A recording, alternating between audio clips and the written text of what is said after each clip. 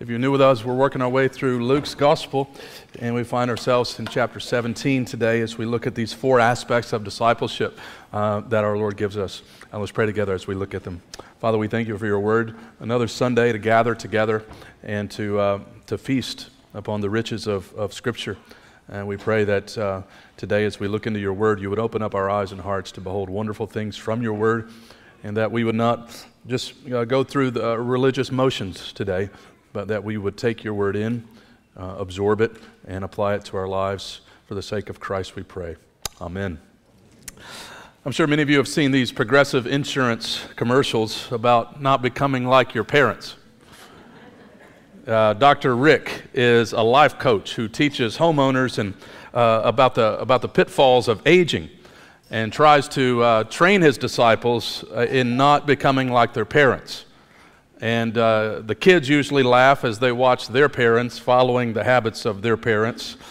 Parents often chuckle watching these commercials knowing that they're following after their parents. And grandparents laugh knowing that their children are turning into them. There's several great scenes where Dr. Rick, for example, in a restaurant says to those who are trying to be like their parents, the waitress doesn't need to know your name. Or the guys who are in the hardware store, they see a guy with the blue hair and they're trying not to stare because it is so shaking them. And he says, we all see it. We all see it. And one of my favorites is when the guy is standing over the plumber trying to give the plumber that he hired to fix the plumbing instruction about what he should be doing. And he says, remember, you hired him. You hired him. Dr. Rick is a comedic character, but he brings to mind the fact that many people today are influenced by some kind of life coach, some type of teacher, some podcaster or news anchor. And the question before us today is, who is discipling you? Self-help gurus abound, don't they? Life coaches abound. There are talking heads everywhere. Everyone has a podcast these days.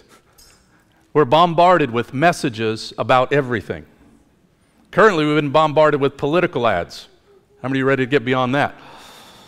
We've been hearing about all sorts of sad news and all sorts of warnings, like there is a butter shortage.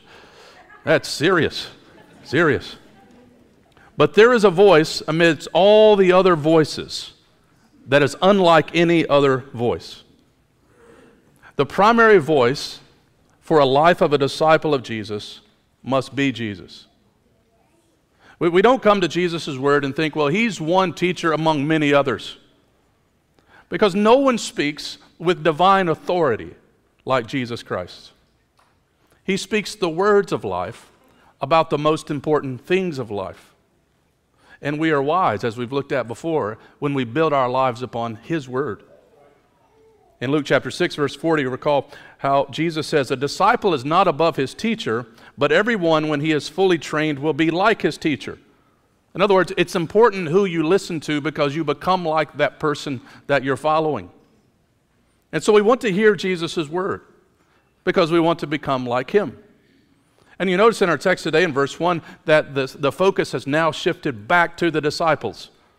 And so Jesus is training these disciples about what it looks like to live out the faith as these new leaders that will form this messianic community called the church.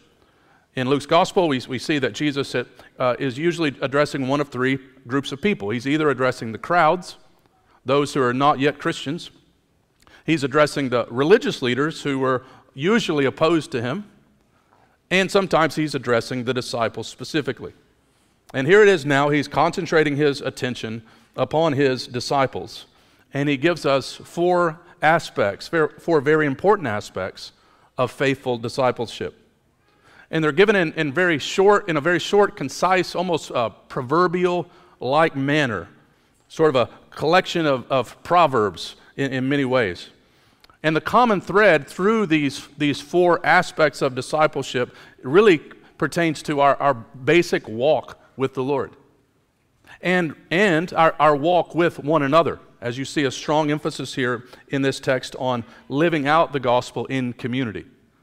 So let me highlight those four aspects as we walk through them one at a time. Jesus speaks of the peril of sin, the practice of forgiveness, the power of faith, and the posture of a servant.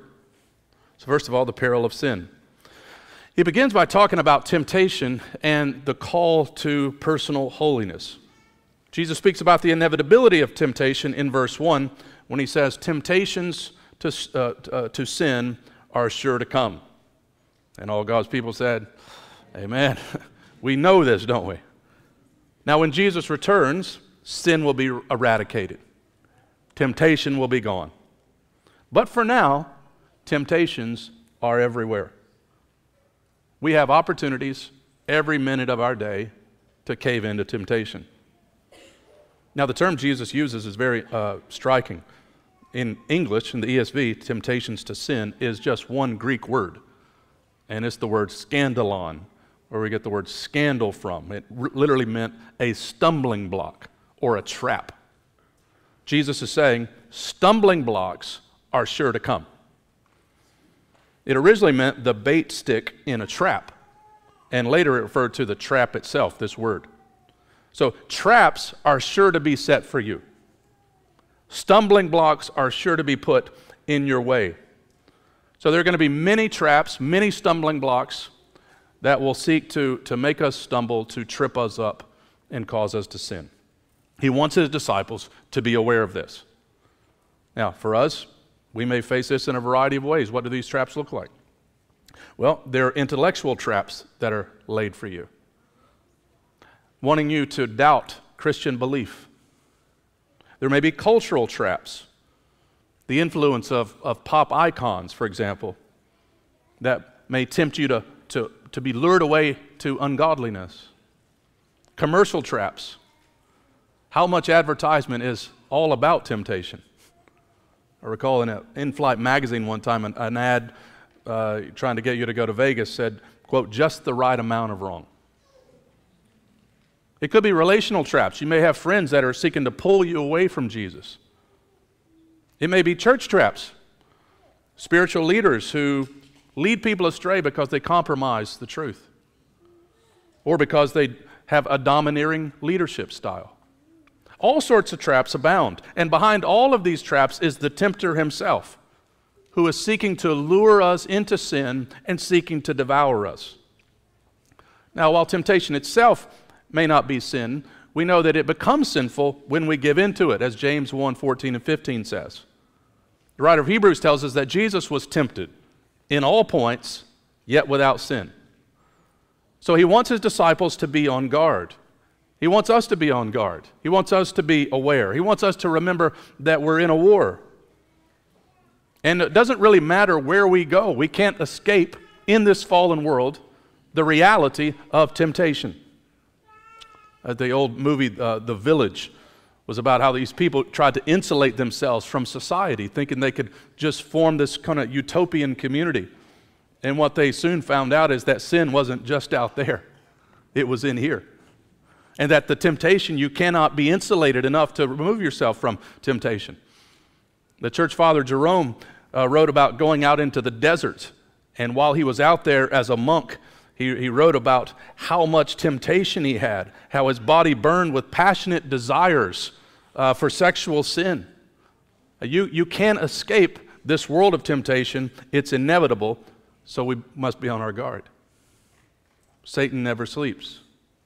Sin never sleeps. And we must take it seriously.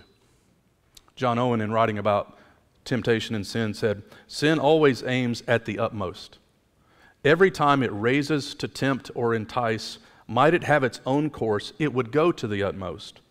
Every unclean glance would be adultery if it could. Every covetous desire would be oppression. Every thought of unbelief would be atheism. Might it go to its head?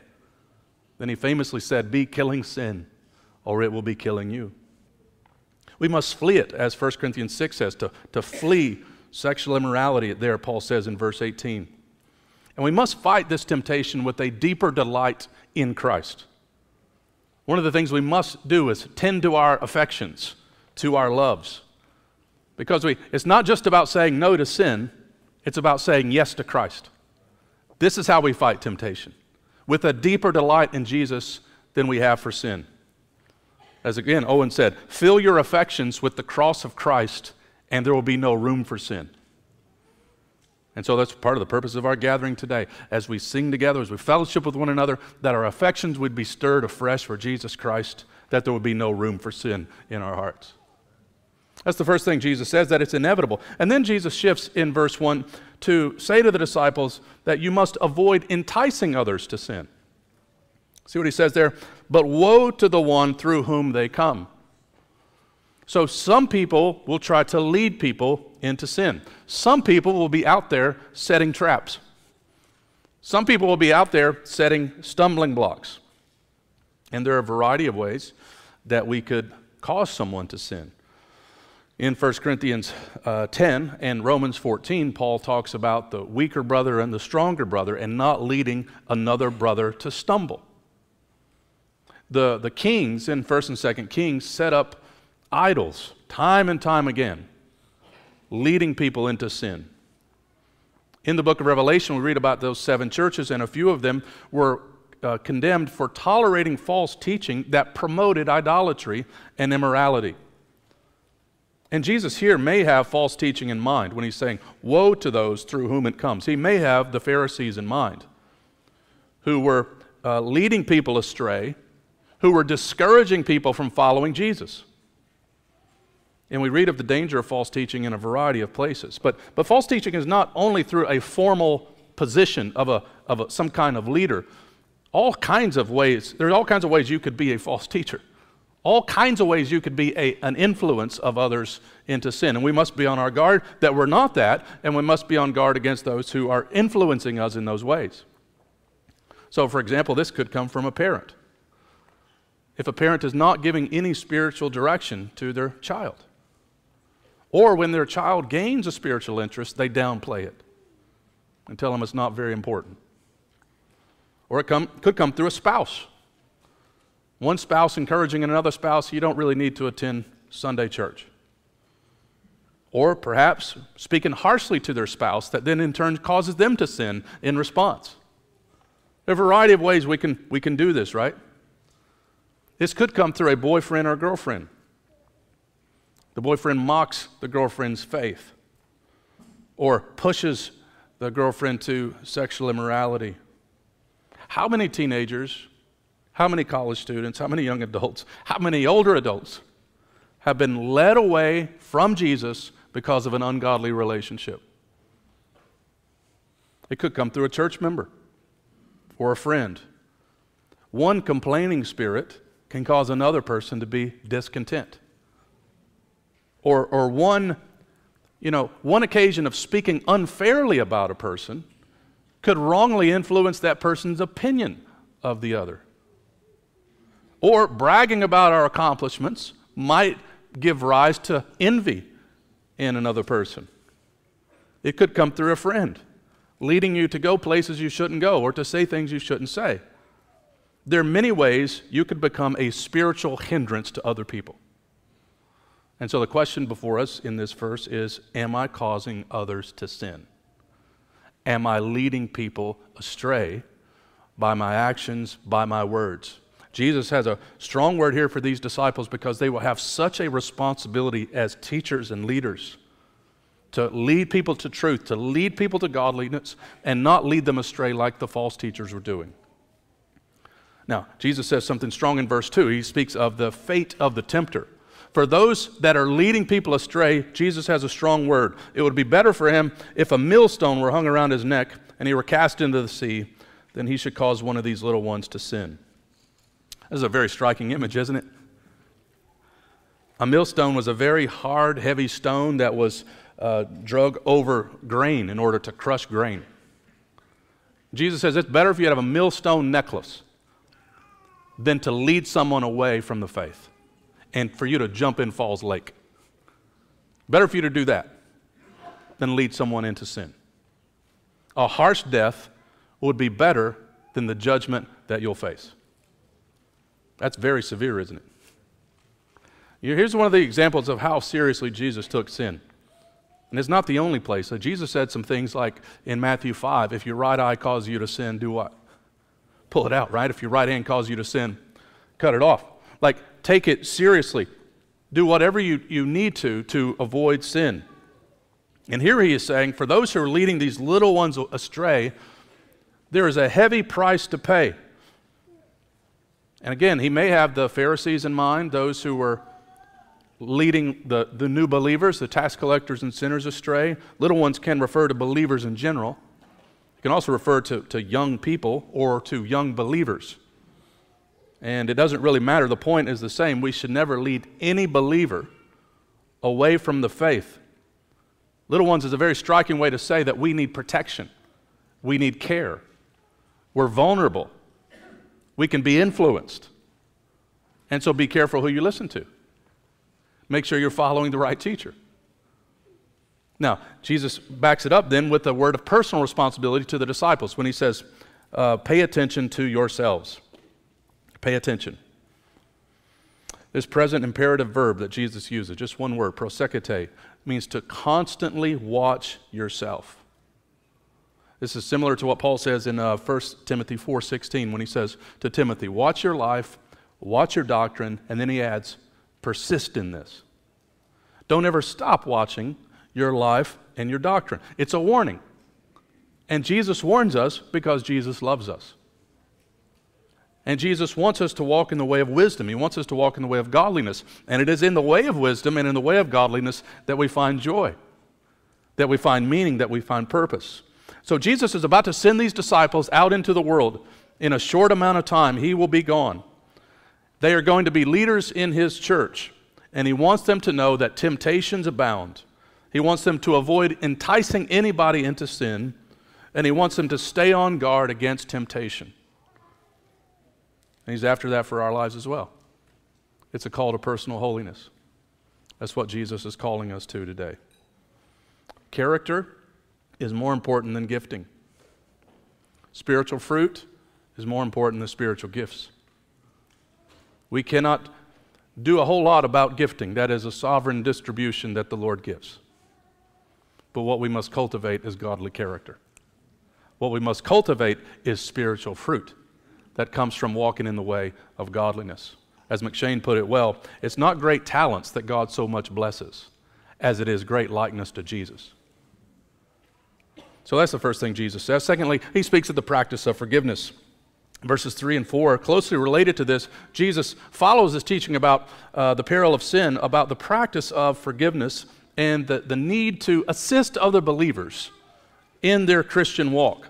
And you see this emphasis on community here when he begins by saying, if your brother sins, so sins in general, rebuke him. And then in verse 4, if he sins against you personally.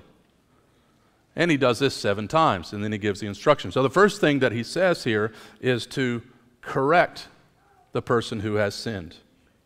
Rebuke. This doesn't mean we tell them off. This means that we have a humble courage to confront instead of looking the other way. Now, when we read this, we must balance it with the rest of Scripture.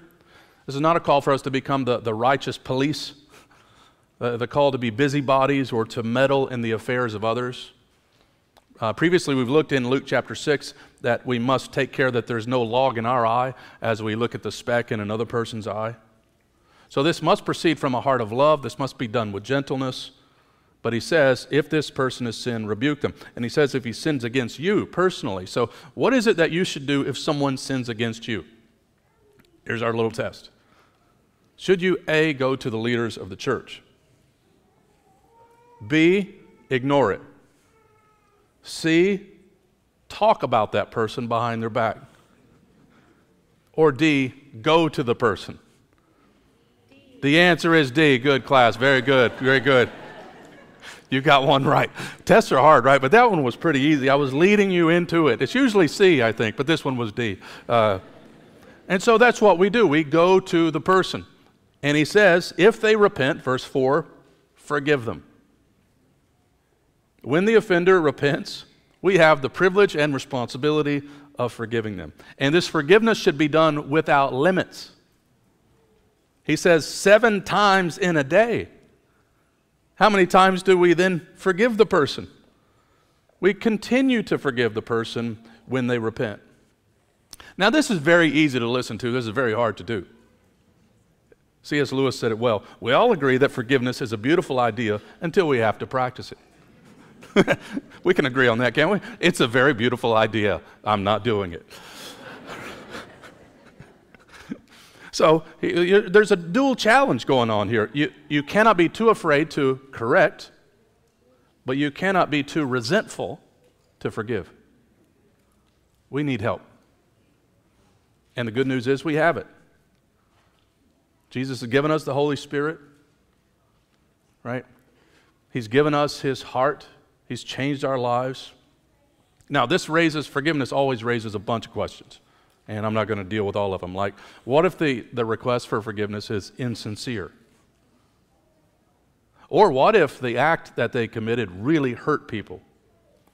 Well, obviously there are qualifications, right? Like the fact that forgiveness doesn't mean there are no consequences for actions. Jesus is simply addressing the need to be ready to forgive. And the theme of forgiveness is a major theme in the Gospel of Luke, isn't it? We've seen it a number of times. In the Lord's Prayer, it's embedded right in the prayer, right? Forgive us our sins, for we also forgive everyone who sins against us. We are to imitate God's forgiveness. Nehemiah 9, Nehemiah says that God stands ready to forgive. He's more ready to forgive than we are to repent. Jesus says, be merciful as your Father in heaven is merciful. Now, what does it really mean to forgive someone? Well, let me quote R.C. Sproul. Forgiveness, in biblical terms, means to hold a sin against a person no more. The Bible teaches, he says, that when God forgives, He casts our sins into the sea of forgetfulness and remembers them no more. Now, it would be absurd to interpret this to mean that the omniscient God suddenly suffers from amnesia and can no longer recall that we had transgressed His law. God does not forget in that sense, but in a legal sense, He forgives. He forgets. He never brings charges against us again. Authentic forgiveness means that I say to you, I forgive you. I can never hold that against you again, nor mention it again to you or anyone else. Now, that is not so much an attitude of the heart as a pattern of behavior. We are not to keep a record of past offenses. This is one of the hardest things in the world to do. So we've all come to that common conclusion. This is one of the hardest things to do. And what we must do is work the gospel into our lives and remember how much the Lord Jesus has forgiven us, that He hasn't held our sin against us. It's a remarkable thing to be forgiven. In the musical Hamilton, I haven't quoted in a month or two, they call forgiveness the unimaginable. And what Jesus has done for us is the unimaginable. He has cast our sin into the depths of the sea, and Jesus continues to forgive us day by day. He doesn't forgive us just 7 times a day, but more like 7,000 times a day. And he's called us to imitate His forgiveness, as Paul says to the Ephesians, be kind to one another, tenderhearted, forgiving one another, as God in Christ forgave you. In the power of that forgiveness, following the pattern of that forgiveness, we forgive others. That's the way it's supposed to work. But we don't have that desire to do it if we don't ponder regularly the gospel and what Jesus has done for us. I've said before that the gospel is kind of like the old Coke machines. You know, machines you put coins in and you'd have to smack them, you know, for the Coke to fall out. At least that's where I grew up. And we'd hit the machine and finally it would fall out. My heart needs that with the gospel. I'd have to pound the gospel into my heart until it finally gets into the depth of my being and I have a power to then forgive people. I have a power to live a godly life. So, number 3, He moves from forgiveness to faith. To faith. Now, this may be a result of what Jesus has just said, recognizing that forgiveness is an unimaginable thing to receive and do. The disciples then request more faith. And it's interesting, if this is following on that line of thinking that they need the faith to forgive, it's interesting that they request faith and not love or some other Christian virtue. It's assumed that they have faith because they want an increase of faith. And it's interesting that they call Jesus Lord as well. They know He is the object of their faith. He's the one who can increase their faith. And so they say, if we had increase our faith. They didn't ask for more patience. They asked for more faith. That is, more faith in the love of our Father. More faith in the grace of the Son. More faith in the power of the Spirit. That's what we need. We need to believe it. We need to believe the gospel. And that'll transform our relationships. And Jesus gives them a vivid image. He's already used this image in Luke 13, a mustard seed. I almost brought one up here, but it would have been irrelevant because you couldn't see it if I had one up here. Jesus says, well, if you have faith, the grain of a mustard seed, you could say to this mulberry tree, be uprooted and planted in the sea, and it would obey you. That's an amazing image, isn't it? Jesus says here, the issue is not the quantity of your faith, but the presence of real faith. It's not about great faith per se, but genuine faith. If you have real faith in the right object, then surprising things can happen. And they're looking at the object of their faith when they make this request.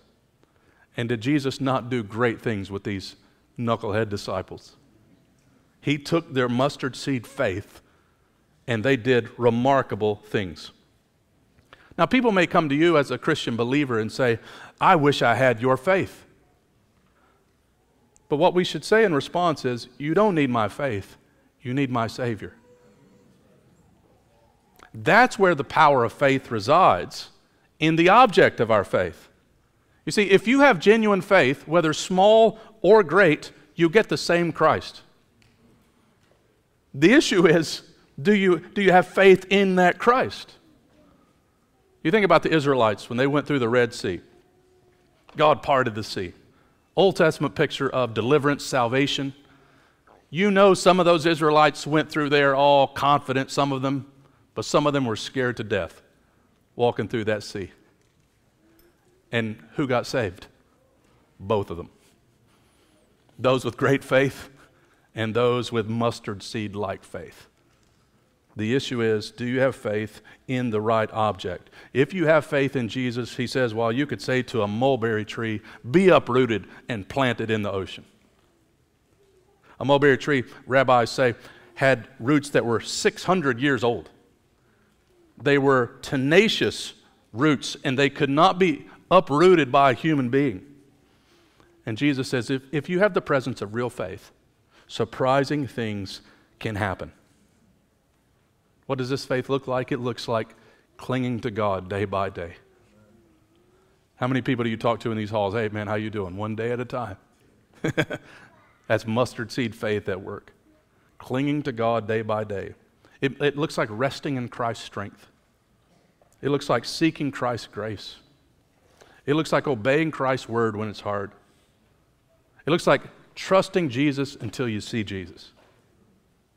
That's what it looks like to have this faith, a faith that can do surprising things. So Jesus speaks to him about the peril of sin, about the power of forgiveness, or the practice of forgiveness, about the power of faith, and finally, the posture of a servant.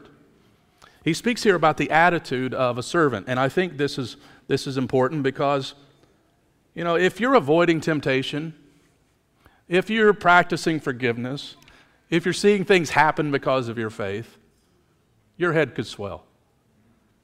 And as Ralph Davis says, Jesus gives them this parable to cure the problem of hot stuff syndrome. To let them know that when they serve Jesus, it's actually a privilege, and they're just doing their job. And so it's a very, very interesting parable in a world where we want to hand out medals for everything, where everybody gets a trophy, and everyone wants applause. And we should quote these verses to them. Now, we shouldn't read this the wrong way. We shouldn't read any of the passages the wrong way. But you could read this as, it's okay to be harsh to people, or I'm going to go be rude to my spouse, or, you know, I'm going to start ordering them around. No, do not do that. Do point two and practice forgiveness a lot. That's better. Jesus is simply making a point in this parable that we are unworthy servants. And we've already read this sort of thing. John the Baptist himself says about Jesus, I'm unworthy to untie his sandals. John the Baptist say that. We can certainly say that. So he begins with 3 rhetorical questions, and the answers are no, yes, and no. First question, he says, will any of you, as a servant plowing and keeping sheep, say to him when he has come in from the field, come at once and recline at table?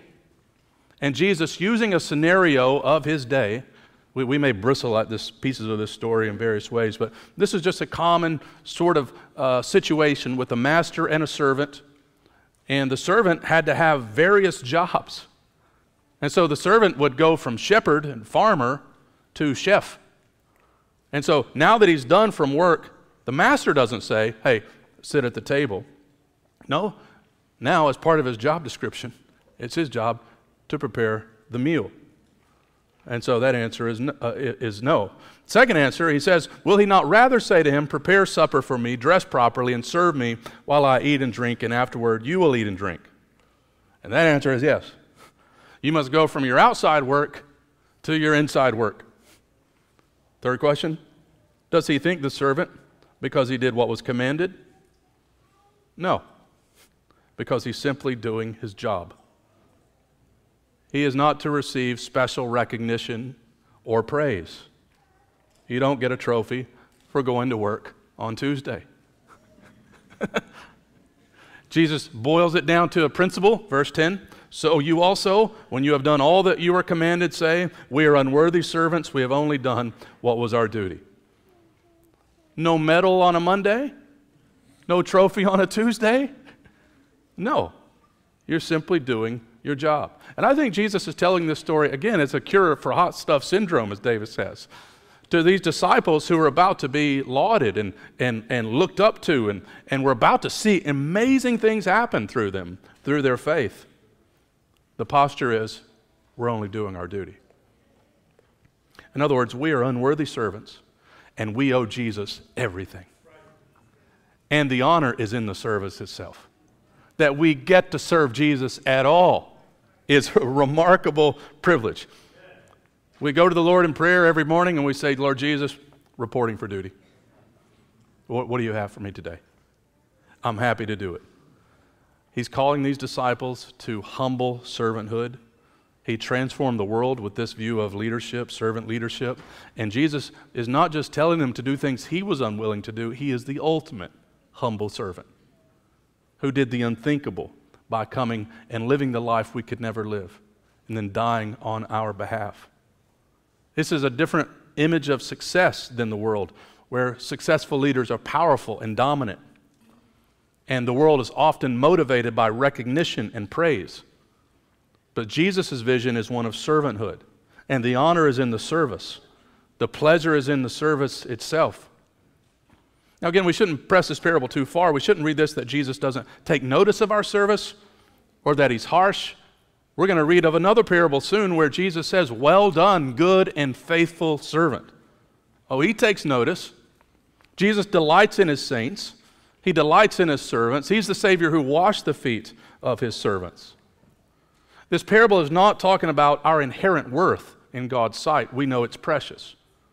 It's highlighting our function as a servant, our posture of total humility before God, about the business of serving him. And this is in contrast to the Pharisees, who in Luke 18 say, I fasted 5 times a week and I tithe, all of this, and they went about showing their righteousness before other people. This is a different posture that Jesus is leading these disciples to. So we're reminded here that we cannot boast before God or others because of our service. We're doing our job. We cannot put God in our debt by serving him, thinking that now all of our problems ought to go away, that he now owes us for doing our job. No, we owe him everything. We're reminded that we belong to our master. Paul says you are bought with a price. Therefore, glorify God with your body. For those who know the saving grace of Jesus today, you know that service to him is a privilege. It's a joy. And we know that we have grace to serve him. Where Paul says in 1 Corinthians 15, I worked harder than all of them, yet it wasn't I. It was the grace of God within me. So here are some basics for discipleship. What does Jesus want these disciples to know as he's training them? He wants them to beware of temptation and to not lead other people into sin. He wants them to rebuke sin when they see it properly and to forgive the repentant. He wants them to have a faith that will do surprising things in the world. And he wants them to serve God because it's simply their duty. It's their privilege. And one day, church, you and I, as unworthy servants, will be delivered from this world of temptation and sin. And we, the forgiven, will see what our mustard seed faith has brought us, a new creation. No more sin, no more suffering, no more death. And we will bow before the worthy one with all of the redeemed and join a song, "You are worthy to take the scroll and open its seals. For you were slain, and by your blood you ransomed people for God from every tribe and language and people and nation, and you have made them a kingdom and priests to our God, and they shall reign forever." That's where our future is headed. And so it's our great joy to take his word, to put it into practice, and to know that we have power to do these things. When you read these things, you say, man, I really need help. And as a Christian, you have it. You have the helper, the Holy Spirit within you, enabling you to fight sin, to forgive people, to live by faith, and to serve Jesus. Praise be to God for the life we have now and the life that is promised to us in the future. Father, we thank you today for your word, for the practicality of it, for the timeliness of it. When we read these texts, we say, who is sufficient for these things? And we're grateful, Lord Jesus, that you don't leave us without power. You don't leave us without the helper. And we pray that by the power of your Holy Spirit, you would help us to pursue holiness, to fight temptation and sin, to lead people to truth and not away from the faith. You would give us the courage to correct and the compassion to forgive. Even right now in our hearts, Lord, I pray if there are people that we know we need to forgive, or we know we need to talk to, we pray that you would help us to obey your word. We pray that our faith would lead us to trust you more today, that we would see surprising things as we look to you for help and deliverance and miracle in certain situations. And we pray that you would give us the posture of a servant, Lord, not looking for recognition, not looking for fame, but simply serving Jesus because he's worthy of it. And we pray you would help us now by your Spirit. In Jesus' good name we pray. Everybody said, amen.